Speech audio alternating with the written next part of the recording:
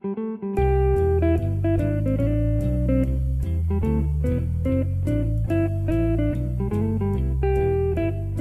welcome to Ono, Ross, and Carrie, the show where we don't just report on fringe science, spirituality, and claims of the paranormal, but we take part ourselves. Yep, when they make the claims, we show up so you don't have to. I'm Ross Blotcher. And I'm Carrie Poppy. Hello. And in this special end-of-the-year episode, we'll remember all our great adventures of 2011 and give you updates on some of our favorite investigations, and we'll also answer some of your questions. Oh, that sounds delightful. But first, we've got to thank you to one of our generous donors. So our first is to Lord Nibbler Taku Esu, who is also our very first non-human donor, because he's a rabbit. That would explain the Nibbler. Mm-hmm. Okay. We talked with Nibbler's guardian, Joy, since he was unable to answer our email due to his busy schedule. And she actually told us that what he would like most is a prayer to the rabbit gods on his behalf. I'm sorry, I'm overthinking this. Fine, let's pray to the rabbit gods for Lord Nibbler. Dear rabbit gods, thank you so much for watching over Lord Nibbler and providing him with hay and carrots and allowing him to eat his fecal matter. Thank you that you have watched over him and, you know, that he is such a special rabbit, that he has an owner that listens to our show. And we just, you know, we pray that you would provide him with many carrots and celery and, you know, other foods that he would particularly like to nibble on. In the name of the rabbit gods, we pray. Amen. Wonderful. That was great. It was beautiful. Yeah, I should pray to them more often. You really should. So this is our first year of Ono, Ross, and Carrie. Yeah, we started back in March. March of 2011. And we've already done so much. So our first investigation was of Kabbalah. Yeah. Well, I've got a bit of a follow-up on Kabbalah because about the time that we had recorded our episode and we were ready to put it out, our investigations group was contacted by somebody who really wanted to take down Kabbalah. Like, he was saying that they were, you know, guilty of human trafficking and all these horrible things. So we were interested, like, whoa, you've got some major claims here about all these horrible things they've been doing. I arranged, like, a meeting with him, and I met with him at a diner.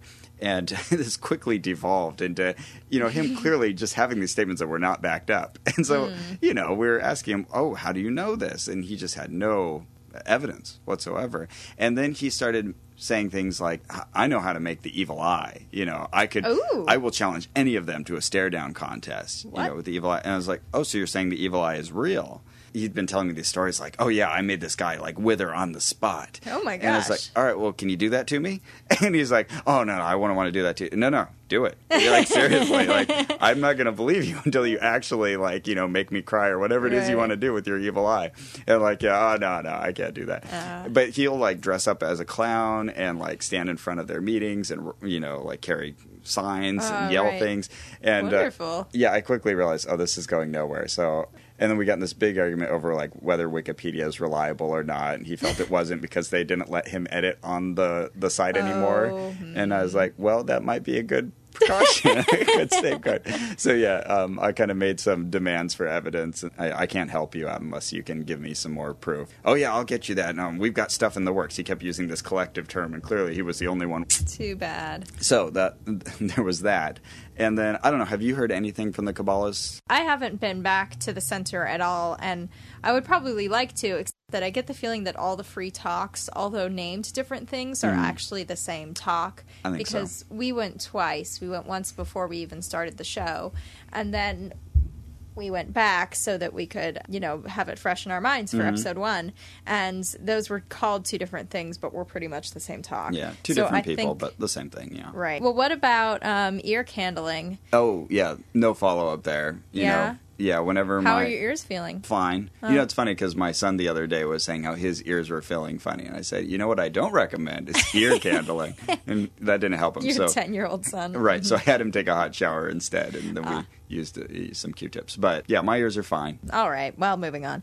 The Sikhs. I think about going to the Sikh temple all the time. Oh, you know, I've been trying recently to get back there because we were going to do this recap. And I really want to go back there. And my wife does, too. Like, we're going to go as a family because great food, sounds like a lot of fun. She bought this really nice headscarf, like, for it. Yeah, so she went out and accessorized and got this, like, really beautiful red scarf that looks great. So we're definitely going back there. Yeah. But I just haven't since we did the episode. And it's not from not wanting to. Like, I keep putting it on my calendar, and then it's like a Friday night, so Right. it's just really hard to schedule. Yeah, it is. And I don't even remember the time. Like, it's so hard to find the information from that place. Yes. That makes it kind of hard to plan not a visit online. to. But yeah, of all the places, like if I could go back and do something again, I would totally go hang out with the Sikhs again. Absolutely. Yeah. Here's what everyone's asking about, Ross. What's everybody asking about? What about the Mormons? Yeah. Yeah, we have some updates on that. Yeah, so you've hung out with them a lot more than I have. Me so- in particular, yeah. Well, there's another email that I get. I get the Elders Quorum emails. They'll tell me when somebody needs help moving or when they're doing some kind of like toy collection. And actually, I love helping people move. That's a big deal of mine. I own a truck. It's only because I've always had a schedule conflict. I haven't helped them with any of the moves yet, but I plan to. Right, they're big on service in general. Yeah, absolutely, which I'm all for. That's great. But after the episode, I've been back to church maybe 2 or 3 times. Mm-hmm. I think I've only been once. Anderson had invited me to his house once for a movie night, so I did that with him and the guys. That was a lot of fun. We watched but you have a great story Ocean's about that 11. movie night. Oh, right. I totally forgot about that. Yeah, totally.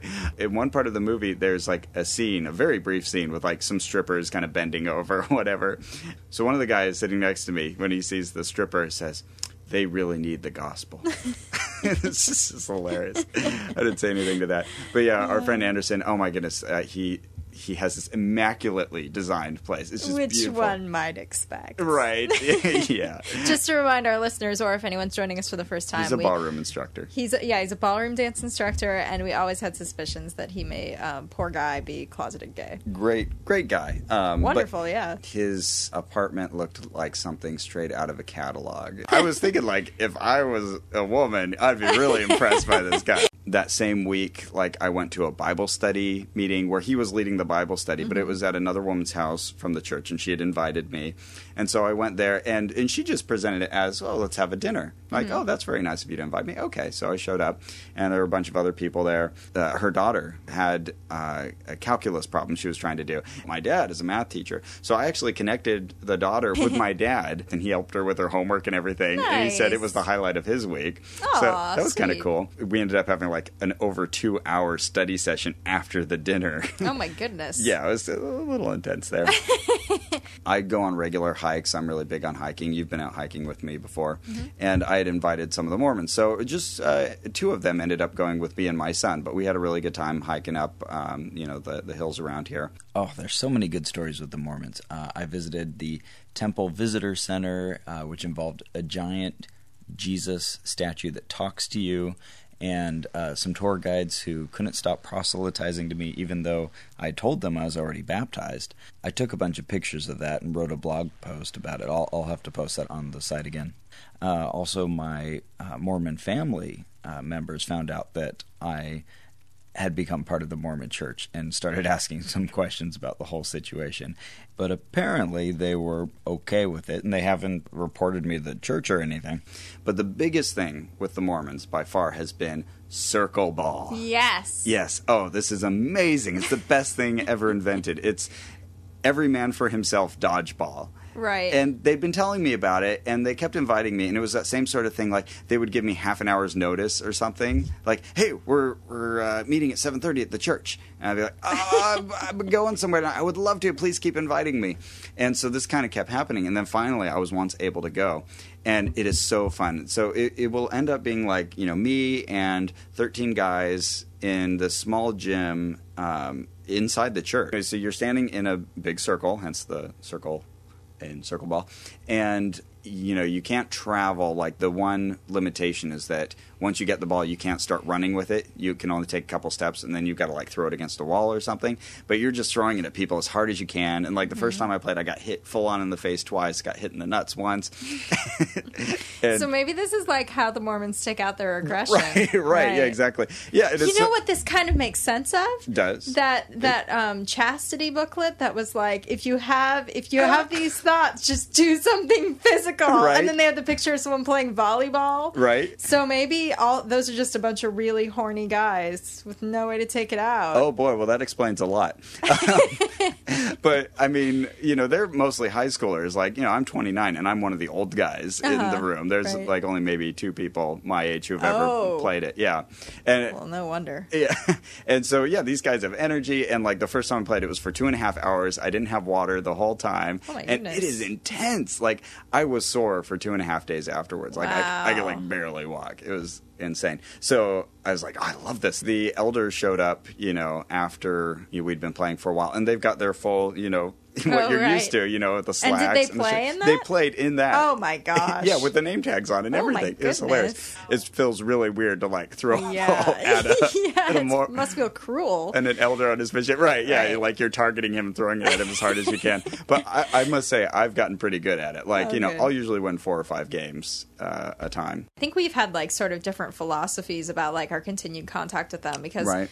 yeah, I've felt like I would be leading them on, like, if I have too much contact with them. Mm-hmm. Except with Elder Johnson, who people will remember he's the younger of the elders that, went on most of our journey with us. Right. And the one who seemed to have the most doubts and who I think we kind of shook up the most. And, yeah, totally.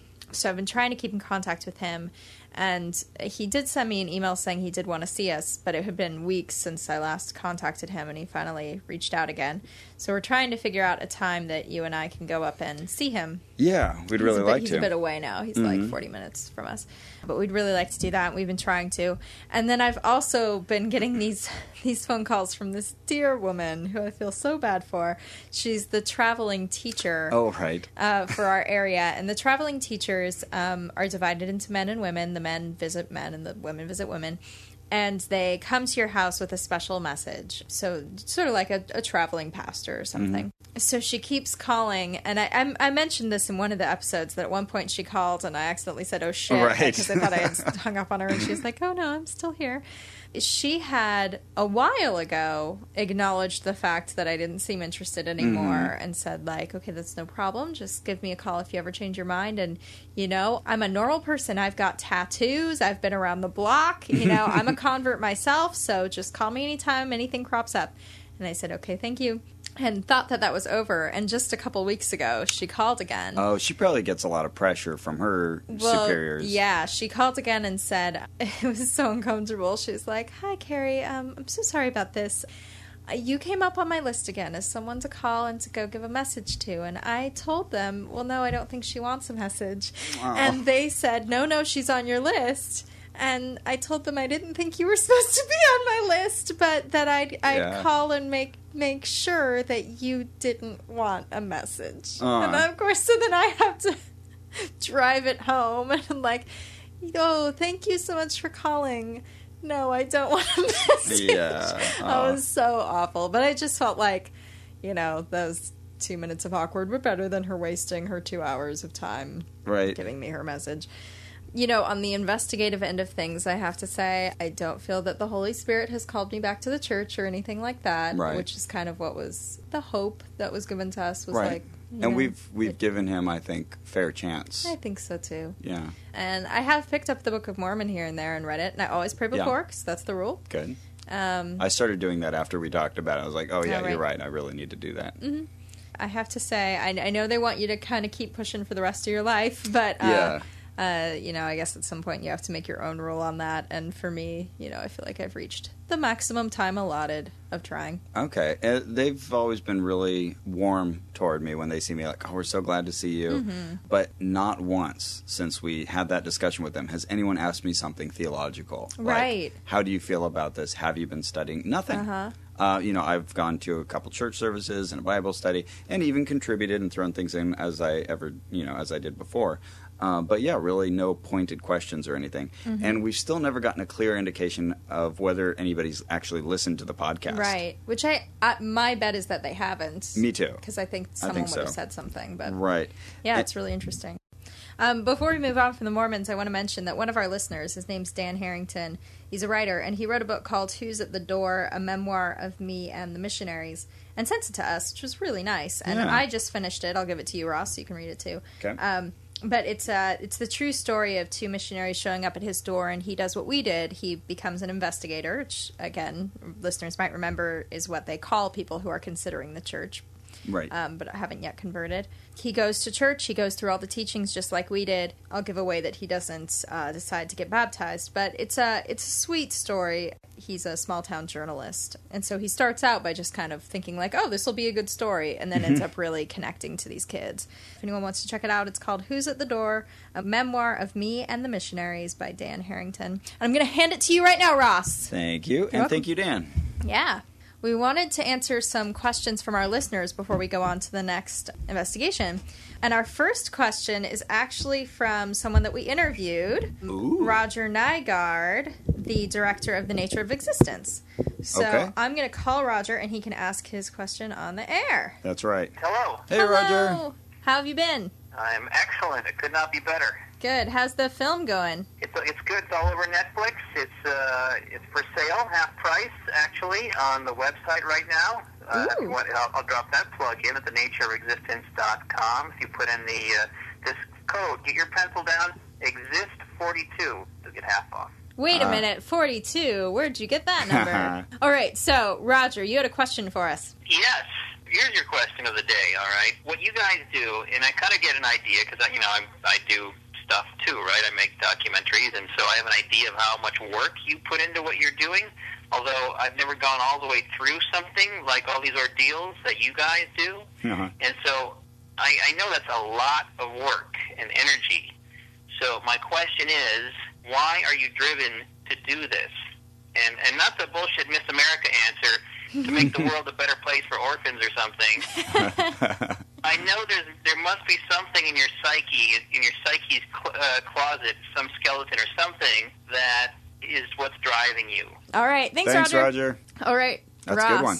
This is the first I've heard of this question, so. What drives you to do this, Ross? We've talked a bit about this before, maybe in other venues. Above all, I'd have to say this is highly entertaining for me. The kind of stuff that we do, getting in these situations. There was this one I was doing the other day. I've told you about it, but I can't tell our audience yet. It's an upcoming investigation. But I found myself in the most awkward position imaginable. And it's just so, I don't know, there's something funny about it. Right. It's like, and I can keep that kind of internal humor and dialogue going while I'm interacting with people.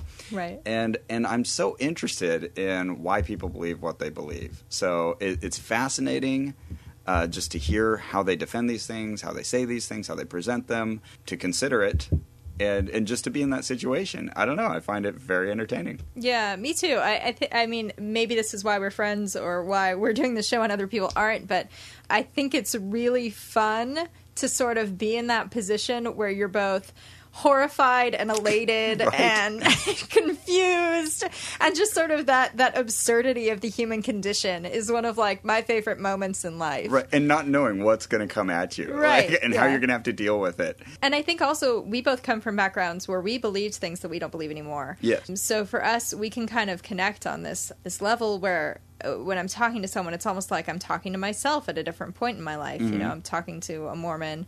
It's kind of like talking to me when I was an evangelical. And, True. So there's kind of a connection on that level. And you find certain individuals that you can tell, that their mind is really crunching on this, and that's encouraging too. Mm-hmm. Another aspect is having stories to tell. I enjoy, when I'm talking with people, talking about stuff I've been up to, and having something fun and crazy to talk about. Mm-hmm. And totally, this provides it in spades. If I can tell people, oh yeah, I was just hanging out with the Mormons, and they know me, they go, what? What's that all about? Right. And it makes for a really good conversation. Definitely. And our next question is from listener Claire from La Crescenta, California. Oh, she sounds like a very nice person. She's also a good friend of the show. We recorded part of episode 1 at her house, coincidentally. Claire asked what kind of critical responses we've gotten, who they're from, and kind of what's the nature of their criticism. Is there any consistency between them? Well, I think really, again, the Mormon episode really stands out in that respect, where it was picked up on a number of ex-Mormon threads, and people really, had strong reactions to our approach. Some of which were very positive. Yeah, I would say most of which were very positive. And we didn't really even have to respond that much because the people who would say negative things usually hadn't listened to the episode. It was very readily apparent. The concerns that they were espousing were ones that we had really talked about and addressed. And so other people would join and say, no, you haven't even listened to this. But it really did, I think, give us some soul-searching. Some of the negative feedback was warranted, for sure. Yeah, I think the nature of that criticism tended to be, especially from former missionaries, saying, I know now that this is all not true, the things that I was teaching people, but you get so attached to your investigators, and I really feel for these guys that you were not being totally honest with them. And we felt for them too. But on the other hand, I think that we were being honest quite a lot. Like, we told them all about our doubts every single time we met with them. Right. So the only thing we didn't say is we're doing this show. And to remind everybody, when we told them we're doing this show, they didn't really care. So, yeah. What are you going to do? But really, that's the only thing that I would categorize even in critical feedback. Well, I mean, we definitely get feedback. Like, we'll probably get one email every episode that's just sort of like noticing a particular point that we could have driven home more or that they disagree with. But yeah, I think that's the one we got the most critical feedback on. On the acupuncture episode, we did get one gentleman who wrote us on our Facebook page, a practitioner of acupuncture. And so he gave us some additional information about the practice, which was great. But I think he was having a hard time being very objective about it because it's something he'd been involved with for many years. And it said, oh, well, they're not doing it right.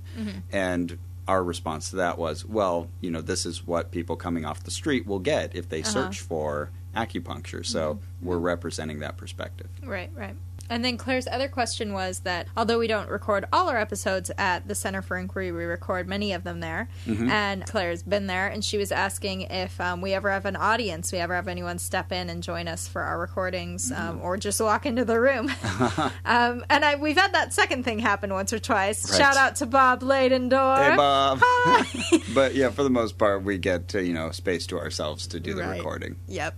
Unless we're invading somebody's house to interview them. Right, Which we also do. Which we do, yeah. But the people we've done that with have been exceptionally nice, sometimes giving us food. I know. Amazing. I know. Okay, so we got some questions from our Facebook fans.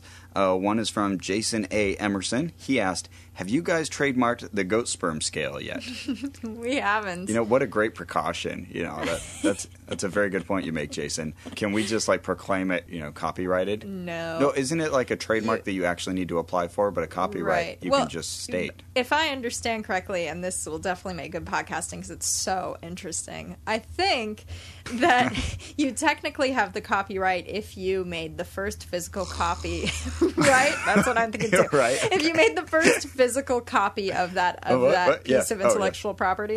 So if we can prove that to a court that we were the first people to make it, we technically have the copyright, but you're still supposed to go and legally register it. Yes. And with trademark, it only counts if you legally registered it. Right. Anyway, the point is, we haven't, and I'm not too worried about anyone stealing it. Well, patent pending, but if you try to use the goat sperm scale, we're coming after you. Unless you're Captain Disillusion. Because that guy's awesome and made genius. us the best sticker ever that we're going to try to get produced. He gave us a great idea.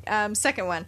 I know it's cost prohibitive, but have you ever considered an investigation down under, so in Australia? So, Ross... that was Kevin Elkins, by the way. Oh, yes, pardon me. Hello, Kevin. So, Ross, we've talked a little bit about our future plans of doing investigations outside of our local area. Yeah. Well, if I happen to be traveling somewhere, by all means, I would love to, investigate stuff while I'm there. And if we had the funds, we'd travel anywhere in the world. That'd be great. Yeah. So, I mean, I think the take-home message for for our listeners is, we'll go wherever you want us to go. But the thing is, we got to have cash to do it. So, if you ever have a suggestion to send along with your donation, please do. Not that you can't send suggestions without donations. Of course you can. But until those funds come in, we can't do it. So, I always suggest... if you're like, it would be really cool if they investigated such and such. If you want to send a little gift our way, that'll help us get part of the way there. Yeah, we've had people do that, and we're definitely going to follow up on those. Certainly there's no shortage of stuff to investigate in Los Angeles, so we're not going to run out anytime soon. But yeah, we're interested in everything. Absolutely. So our next question is from a good friend of ours in the show, Jarrett Kaufman, also a Mr. Deity regular. He plays Timmy. All right, we've got Jarrett here. How's it going, Jarrett? Hey, Jarrett. I am great, coming off of a good weekend. Good. And so the season finale of Mr. Deity just went up. How was the recording of that one? The recording was pretty interesting. interesting. We had a couple errors during our recording process. We ended up having to do 2 different sets of reshoots. It was worth it because it was one heck of an episode, great season finale. And we'll start on season 5 soon, which should hit in January. Awesome. See if it starts with a bang. Yeah. All right, so you had 2 questions for us, right? I did. I'm an avid listener, so I'm always curious about various goings-on. My questions, first off, I was curious if you guys have settled on some sort of clear code of honesty for the investigations. I mean, I know you had some little internal issues, and your own emotional issues with dealing with the Mormon investigation and realizing you had to step across a little bit of a line with them to get through the entire thing. And I know that was trying on you, so I'm curious if you've worked at anything for the future, because I can't imagine that'll be the only time you guys go through something like that. Mm-hmm. That was question 1. And the other one simply was, has anyone you've dealt with in your investigations found out about the podcast? Listen to your thoughts on your experience with them, and what did they think? What did they say? What was their feedback? Okay, good questions. All right, thanks, Jen. Thanks, Jarrett. All right, thank you. Bye. Good Code of ethics. Yeah. That's a hard one. I feel like it's always evolving a bit. Right. We kind of started out with the forethought that if someone asked us a direct question, why are you here? What's this all about? That we would answer them directly. Right, yeah. And I think that has remained consistent. Yeah. Although it gets a little blurry with stuff like, why are you here? Sometimes that can depend on the tone, because we've certainly been asked that, and they just mean what brought you to... Right. There are right. Approximate reasons. I mean, because this is the kind of thing that we do regardless. Right. That we're interested in. It's not just for the podcast. Right. That we're here or there. That really has to be a case-by-case basis, but with the understanding that we want to be as honest as possible. And if we ever do just go along with the process to make it happen, that we will be honest at some point, that we'll, come clean. Right. We did start asking ourselves if we had done the right thing in the Mormon investigation. I think the questions started happening during the pre-baptismal interview, because those were the first times that we just lied. We did. That's the only time it's really been put to the test. Right. I feel comfortable about the degree to which I lied during the pre-baptismal interview, because it didn't really have any direct effects on people in the room or anything. And as we discussed, they had kind of coached us to make those answers knowing our misgivings. Right. And it was just sort of make these bluffs or stop. And we were willing to go along with it to keep going. But how do you feel, Ross, about our talks that we gave at our baptism? How do you feel about that, looking back on it? A little uncomfortable. I'll be honest. That was not my favorite part of the investigation. It wasn't a comfortable thing for me. Right. Yeah, and I mean, I know I'm putting you on the spot a little bit, but we've talked about joining other groups, and I think we've shifted how we're going to approach other groups, that I'll probably join them completely and you won't. Yeah.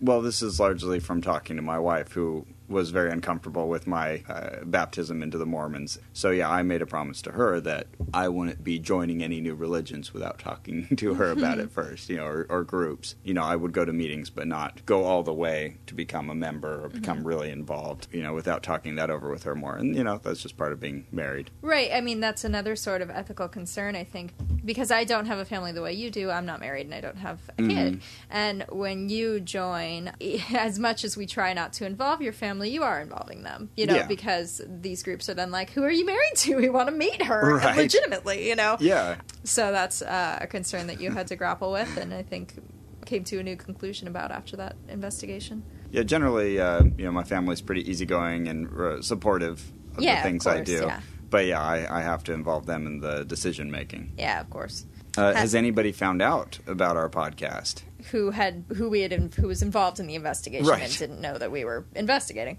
Not that I know of. Yeah, if you want us to enjoy that kind of awkwardness, you just need to spread the word about this podcast so everybody knows about it. And we can go anywhere without people being like, oh, I know why you're here. Right. I'm on a hidden camera show. Yeah. At the risk of being too daring, we have some Mormon listeners who will occasionally write to us and some of them really liked the show and some of them, didn't as much. And none of them are contacting anybody and telling them. Right. So that really interests me that no one has outed us, or someone's outed us and nobody said anything no one about said it. Anything. There haven't been repercussions. So that's something we've always got in the back of our minds, and I think we're a little more paranoid about it than we really need to be.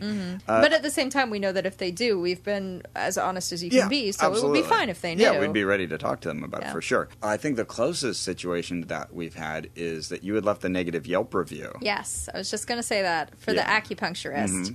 And he did write to me and say, I'm sorry you had such a bad experience, and offered me another session for free.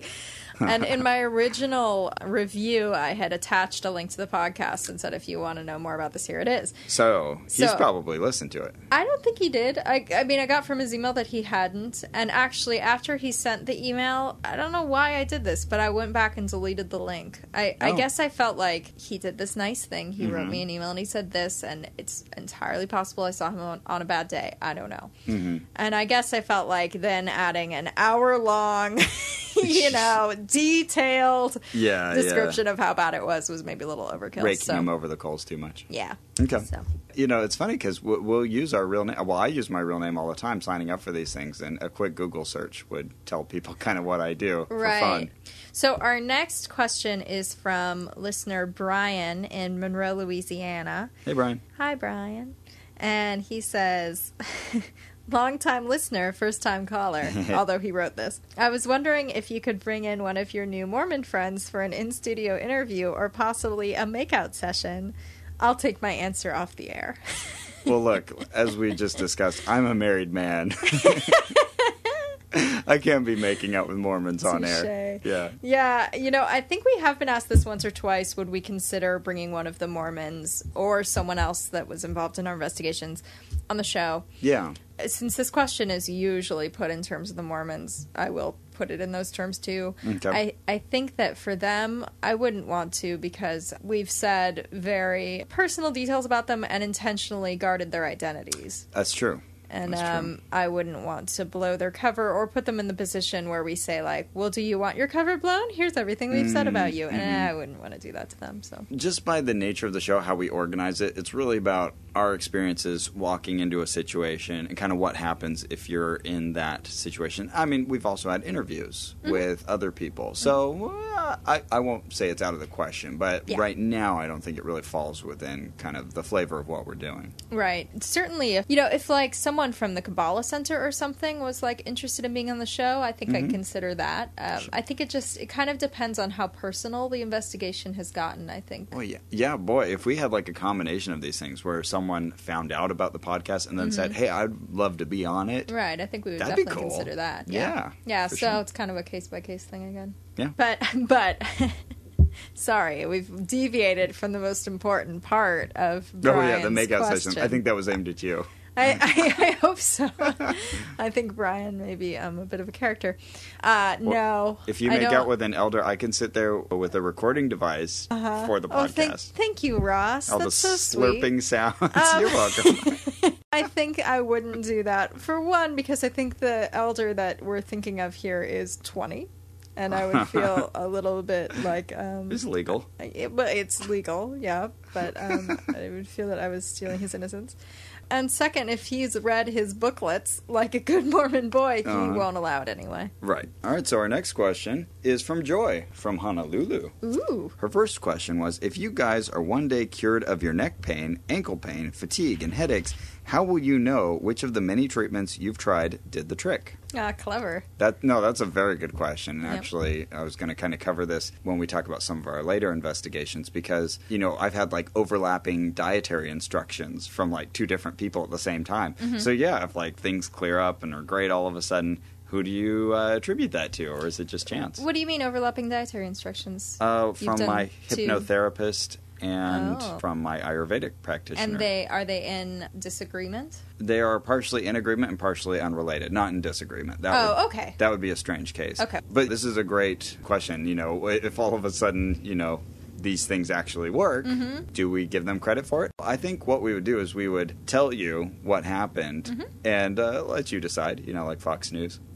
I think it's rare that the investigations overlap to a degree that they interfere with one another like that. It hasn't happened to me yet at all. So Now, granted, we usually only give these things about a month We give them a month to see if they work, and then we're kind of Yeah. done, and we're on to a new investigation. Which is difficult if, it's supposed to be something that requires kind of a change in life, really moving yourself over to this new paradigm of dietary instructions or whatever it may be. But we do take that into account when they tell us. So if they tell us, you're supposed to see results in a few days, then we look to see if they did. And if someone told us it'll take you 6 months to see results, we would either not take that investigation or we'd take that into account and try to make sure nothing else overlapped with it. Yeah. So essentially we'll always do our best just to tell you how we're feeling and, whether we felt it was effective or not, and how well we followed the instructions or not. Right. Any confounding variables. Yeah. Yeah. And her next question was, how do you guys stay so funny, smart, and attractive? Well...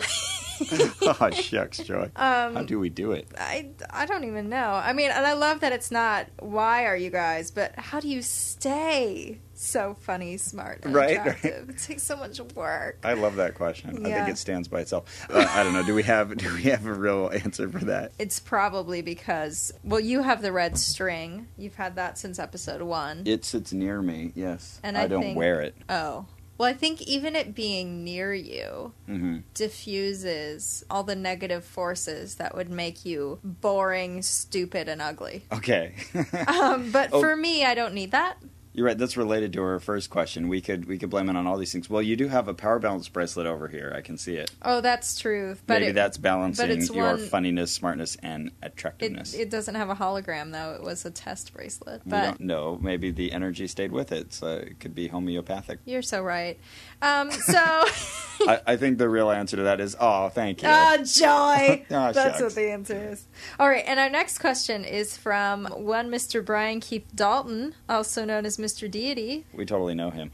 He said, are you guys still Mormon? Yes, technically. And that comes up in conversation more than you would imagine. I'll be talking to people and Mormonism will come up and I'll be like, well, actually, I'm technically a Mormon right now. And then I can speak with a little bit of authority about Mormonism. And it's led to some great conversations. This actually runs into the ethics question again, but the other day I was signing a petition, was talking about Prop 8's negative effect on gay and lesbian couples in California, and how this particular business that was Mormon-owned had given all this money to Prop 8, and it's here in town, and it was a petition asking people not to shop there. Right. I said, as a member of the Latter-day Saints Church, worded that way intentionally, as a member of that church, which I am. Yes. I really disagree with the way that this prejudice is being used. Yeah, and then there are many Mormons who would say that. Right. And so... like us. Yeah.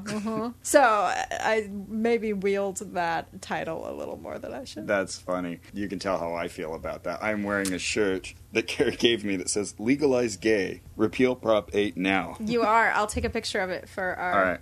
Let me wear it loud and proud. Listeners.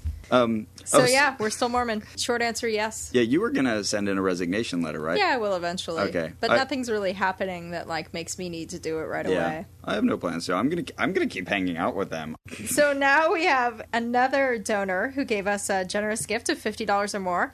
And he asked specifically for an epigram. For those of you who don't know, and we had to look this up, an epigram is a pithy saying, usually in verse, and often surprising or insightful. We'll give it our best effort to listener and donor Gary Alexander from Sacramento, California. Okay. Gary, you've got to have somebody, because if you've got nobody, you're an immaterial being, and you don't exist. It's deep. That's what she said.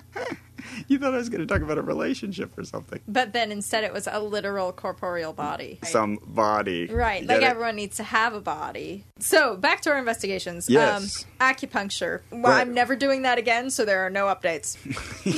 It's like ear candling. We came to the conclusion that it's just not something that would be helpful or necessary. Right. So there's and it hurt. It fucking hurt. Well, for you, yeah. So there's nothing that would come up in my life where I would think, oh, how am I going to treat this? I better go to an acupuncturist. Right. Yep. Me neither. Even with that theoretical unlimited money. Then hypnotherapy. I've been going to hypnotherapy consistently to a therapist who's really nice. He's so sweet. Of all the alternative medicine practices that we've tried, this was definitely the most effective for me, or seems to be. Okay. Because at least I'm sitting with someone and you kind of talk through an issue, and then you you lay in this nice chair and kind of semi-go to sleep, and they tell you nice things about yourself, and you leave feeling pretty good. There you go. So whatever the mechanism is, which I'm not totally sure about, it's fun, and my current therapy is free through a clinic nearby, so... I signed up for the same free therapy sessions because, as we said before, they can be very expensive, and so I started with the one class session. Did they start you out with kind of like an older gentleman or, like a teacher of the class, or did you start out with a student?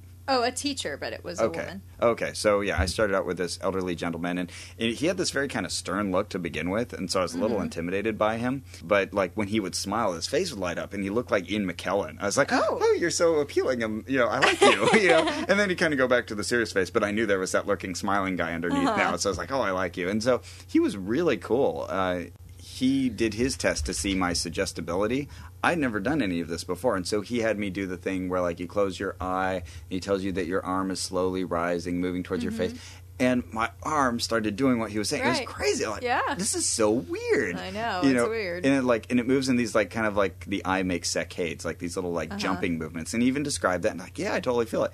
And then he said, and now the hand will kind of turn towards your face, and that's where I felt like it wasn't quite doing it on its own, and so I had to kind of help it a little bit. At that point, I was, aiding the process, just like for expediency. Right. But I was in front of this large class. I counted like 80 people in there. It was a good-sized class. Yeah, it's huge. Very well attended. Like all those seats were taken up, and they were all like very attentive and smiling, and like I'd make eye contact with one of them, and they were laughing at all my jokes. So I was like kind of getting into it, like answering, with kind of humorous. Me too. When I did it in front of the class, it was very popular. Right? Yeah, they kept saying how funny I was. And they said, "How do you stay so funny and attractive?" Smart and attractive.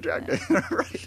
Yeah, so he did that suggestibility test, and we talked about I was trying to have more energy, and I mentioned punctuality as something, that I wanted to work on. So he gave me very good practical advice, told me to definitely be eating breakfast. That's something that I usually skip, and to be eating like a protein snack. So I bought a big jar of cashews that night, and I've been munching on those at work. And you know what? I'd say it's been helpful. Oh, and Carrie. Ross. Oh. What? The emails. These are the worst offenders. I signed up with this particular group, and they send me at least 2 emails a day. Oh, I kid you not, a day. That's awful. Yeah, so when I was talking about Kabbalah, 1 or 2 a week, I was like, it's no big deal. You're like, that's a lot. No, hypnosis. It's 5 times as much. My goodness. They're constantly promoting their upcoming events, free classes, paid classes, the certification that you could get in, this or the other thing. And it's just constant. And so I just keep filing them away in the Oh No, Ross and Carrie folder. All right, well, moving on to Ayurveda and homeopathy. Oh, yeah. That was our most recent one. Right, and we told you that we'd give you an update because we know it didn't get that far last time. So I've been eating the diet that he suggested. I've been cutting down on my nightshades. I've been eating more squash, which I don't enjoy, except for cucumber. I like cucumber and zucchini. But I've been eating more of those things and eating less of the other stuff. Have you been keeping up with the diet? I've been doing a pretty good job. There's like one particular thing he told me to get, which I haven't, coriander, to make like coriander water. I haven't done that. But I've been avoiding the nightshades. Spicy foods. Been cutting down on the spicy foods. Don't like it. Right. And I've only had pizza once, like in the evening. That was another thing he mentioned. Oh, right. I've been eating breakfast. He wanted me to have a warm breakfast, so I bought oatmeal, and I've been eating that regularly. Good. Having tea in the morning, also something he recommended. And again, this is where I had the hypnotherapist recommending that I eat breakfast, so that aligned perfectly. But I have also been taking a bevy, I tell you, of pills. And this one thing he recommended to me, Chyavanprash. Which I'm going to try, because you said, and we've got it right here. I want a spoonful, too. Okay. Anyways, he said that I'm supposed to take a teaspoon of this spicy jam in the morning. And it smells good. It smells like Indian food. True. And it's supposed to give me rejuvenation. So, yeah, I tasted it. All right, Carrie, you've got a spoonful? Yeah. Oh, it's good. You like it? Yeah. It tastes like Indian food and Christmas. Oh, yeah, I'm going to have some. Even though it's not in the morning. But, yeah, it's very sweet. Yeah, it does taste like something you'd have if you're having Indian food, which I happen to like quite a bit. Me too.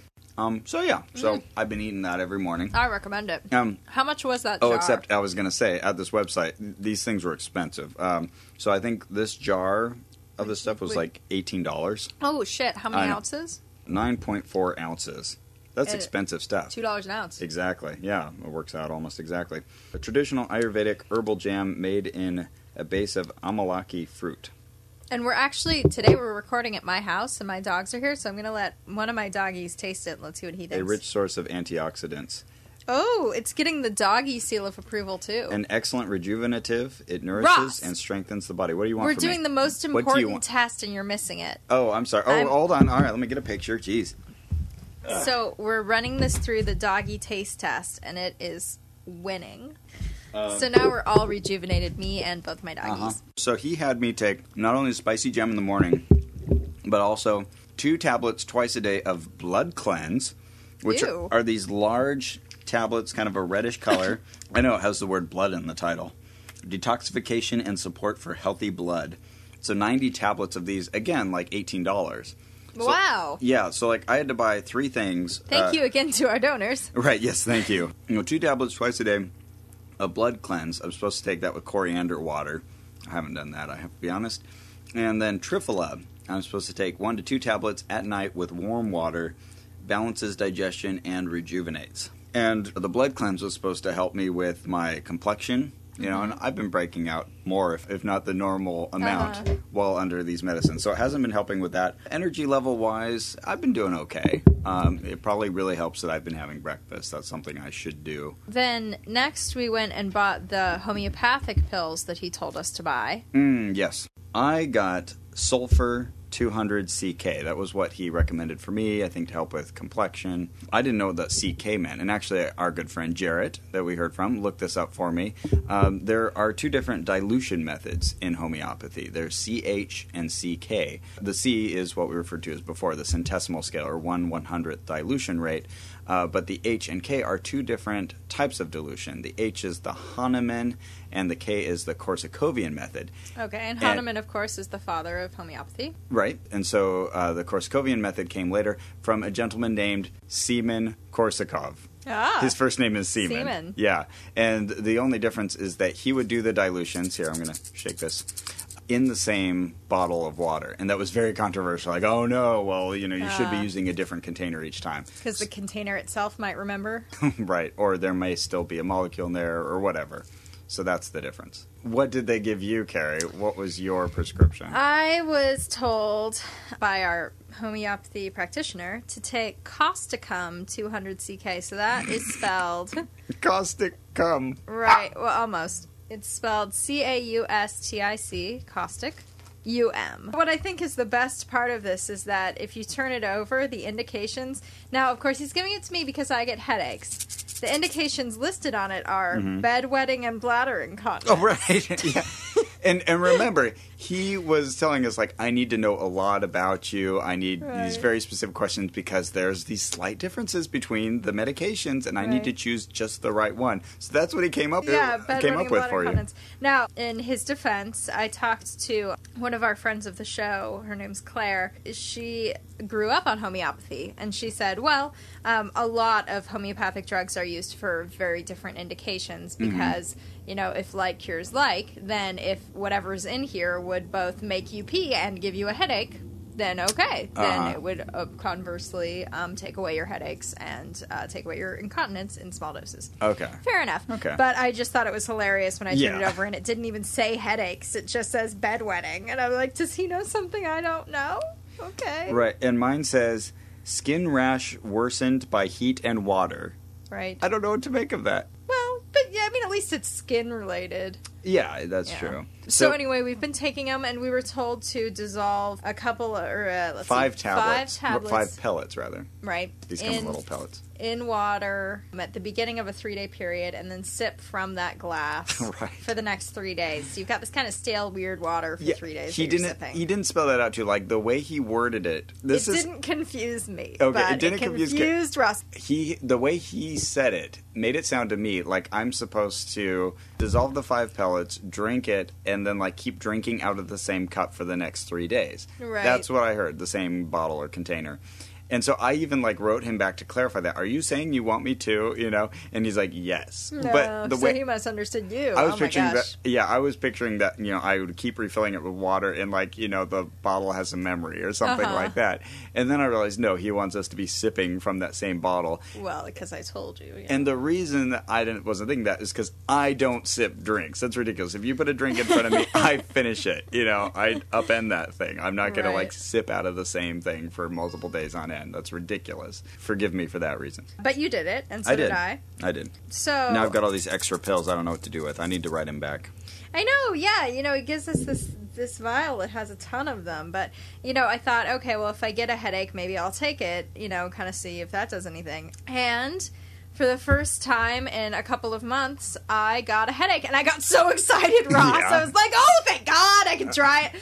So I took a couple and continued to have a horrible headache for the rest of the day. And what's kind of funny looking back on this investigation is for the last like week I've gotten headaches and I haven't had them in a while. Really? So oh no. I don't think Ayurveda or homeopathy passed the test, and I'm kind of looking forward to eating my spicy foods again. Right. Well, you know, mine was supposed to help me, you know, not get breakouts, and I've been breaking out more than ever before. So yeah, these have not been helping. Oh, and let me say, I hate taking pills. I really have always disliked taking pills. I remember, like, I couldn't swallow pills when I was young. Like, I had a really hard time with that. And my sister, like, forced me to. And she'd, like, sit there, like, making me, like, gag, you know, until, like, I successfully did. She feels bad about it now. Anyway, so because of this, I've been having to take 6 pills a day, you know, thanks to this Ayurvedic recommendation, and it's been miserable. These are big tablets, a little weird tasting. Let me see the size of that tablet. Okay, yeah. Because, you know, I take vitamins every day, but I can swallow things pretty easily. Oh, that's small, but okay. Oh, you're calling that small? Well, whatever. You should see my multivitamin. Anyway. Well, I think it's miserable. I hate pills. The other thing that we did in our last episode is that we overdosed on homeopathy. And our listeners know we survived, but did you feel anything like the next few days? Well, actually, I did get a cold maybe the next week. There was something going around. I got it from a coworker. So, Ross. Yes. It's the end of 2011. Mm-hmm. And this will be the last episode that our fans hear until 2012. Oh, my goodness. I know. So, looking back over 2011, what is the most pseudoscientific thing we investigated?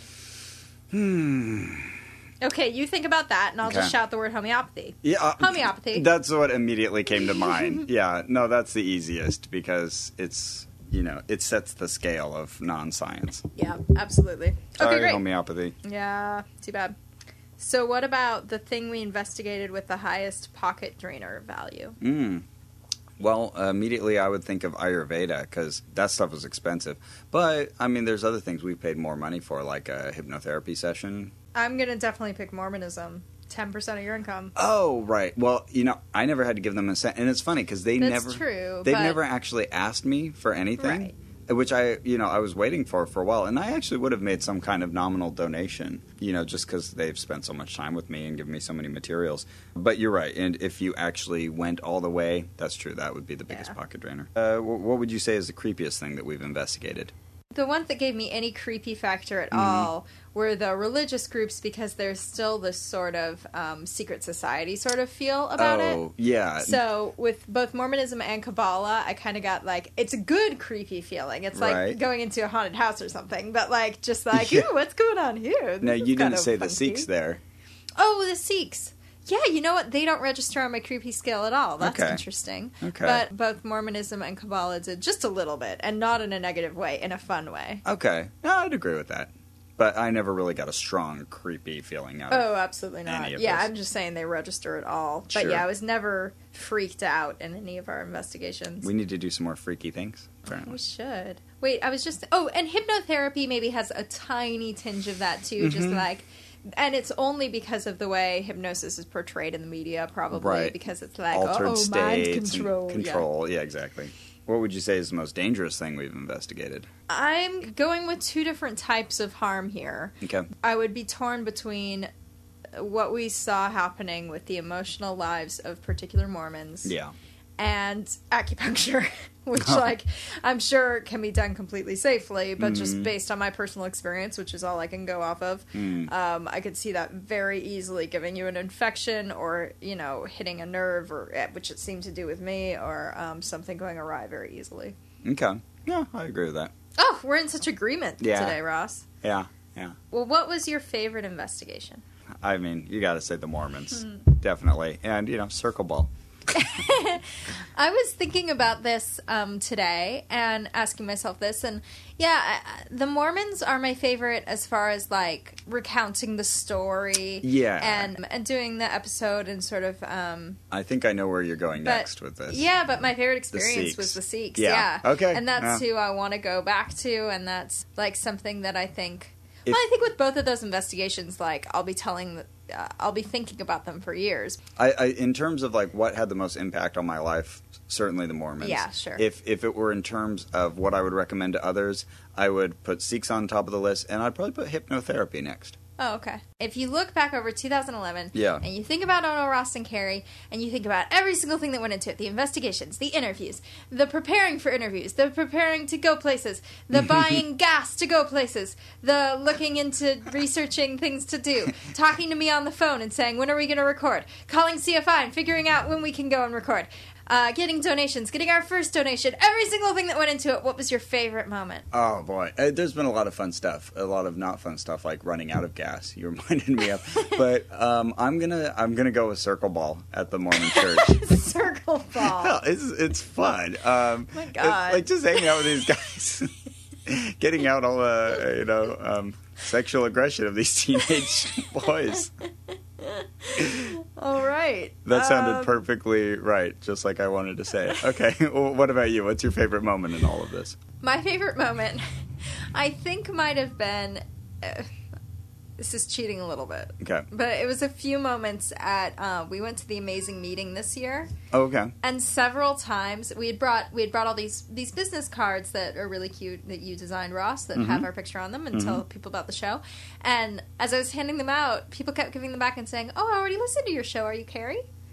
And That's that awesome. was really cool. Well, and PZ Myers walked up to us and was like, "Carrie Poppy, who? Oh, no, Ross and Carrie, hi!" And that is a famous person, that PZ Myers. Yeah. Yeah. Well, and you had that when you went to the I did a Free Thought Day festival last month, and a bunch of people came up and knew the show. And how cool is that? It's been really exciting and fun seeing how much the show has grown and how much people like it. And if you ever see us in person, like at TAM or one of these other places, make our day. Come talk to us. Yeah, we love that. Absolutely. Before we go, Ross, we have one more donation to say thank you to, and this is Andrew Stein, who actually donated to us last month. I know. But is so kind that he donated again because he saw that we had need. Which inspired us to write a limerick. He actually this time said he prefers limericks. That's right. So here we are. Go ahead. There was a man, Andrew Stein, who was so incredibly kind. He gave us some funds, and again the next month. How generous. What is your sign? Yay! Yay! Thank you, Andrew. All right, so it's everybody's favorite part of the show, Ross, where we ask them for donations. Well, not that we haven't been doing that the whole episode. In this wrap-up, you've seen, how much it helps us to have this financial backing, because we do some stuff that adds up, gets pretty expensive. So if you donate 50 or more, we will write poetry in your honor. Bad poetry, even. And for $20, we will mention you on the show, give you a shout-out. And, it is December. It is the month of giving, and I don't know what I would want more. Is that the case? It's a month of giving? Well, it's holiday season. All right, fine. Come on. I just wasn't sure if that was an official designation. No, okay, fine. It's not. Well, in that spirit. Goodness. If I were getting a gift for someone, I would give a donation to Ono, Ross, and Carrie in their name. Yeah, you can do that. I'm just saying. Yeah, you can do that. You can click on donate at onopodcast.com and just put a little note in there and say, this is for my friend Shanamana, and she likes limericks. We've had people, give donations in the names of their infant children and their rabbits. Well, no, I think the rabbit actually gave the donation in that case. Oh, really? Oh, I'm sorry. Yeah, no, it was a typing rabbit. My bad. So, thank you in advance. Yeah. Well, that's it for our show. Our producer is Ian Kramer. And our theme music was written by Brian Keith Dalton of Mr. Deity fame. Check MrDeity.com to see the epic Season 4 finale in which we witness the origin of the universe and see more geeky references than anyone should ever attempt in a 10-minute episode. Right. You can also find us on the web at onopodcast.com or facebook.com/ONRAC. And be sure to check out our pictures by liking us. So thank you to all our listeners for being here for our first year of investigations and joining us on some of the best adventures we've ever had. And we hope to continue to show up so you don't have to for years and years until we're old and gray and we have nothing to do but sip on hot drinks. I didn't sign up for that. And remember, beware, the world will end on October 21st, 2012. Oh, no, that was 2011. Oh, really? I thought it was next year. I thought it was 2012 the world was going to end. No. Oh, well, it's supposed to end again in December 2012. Beware, December 2012. Bye! Bye.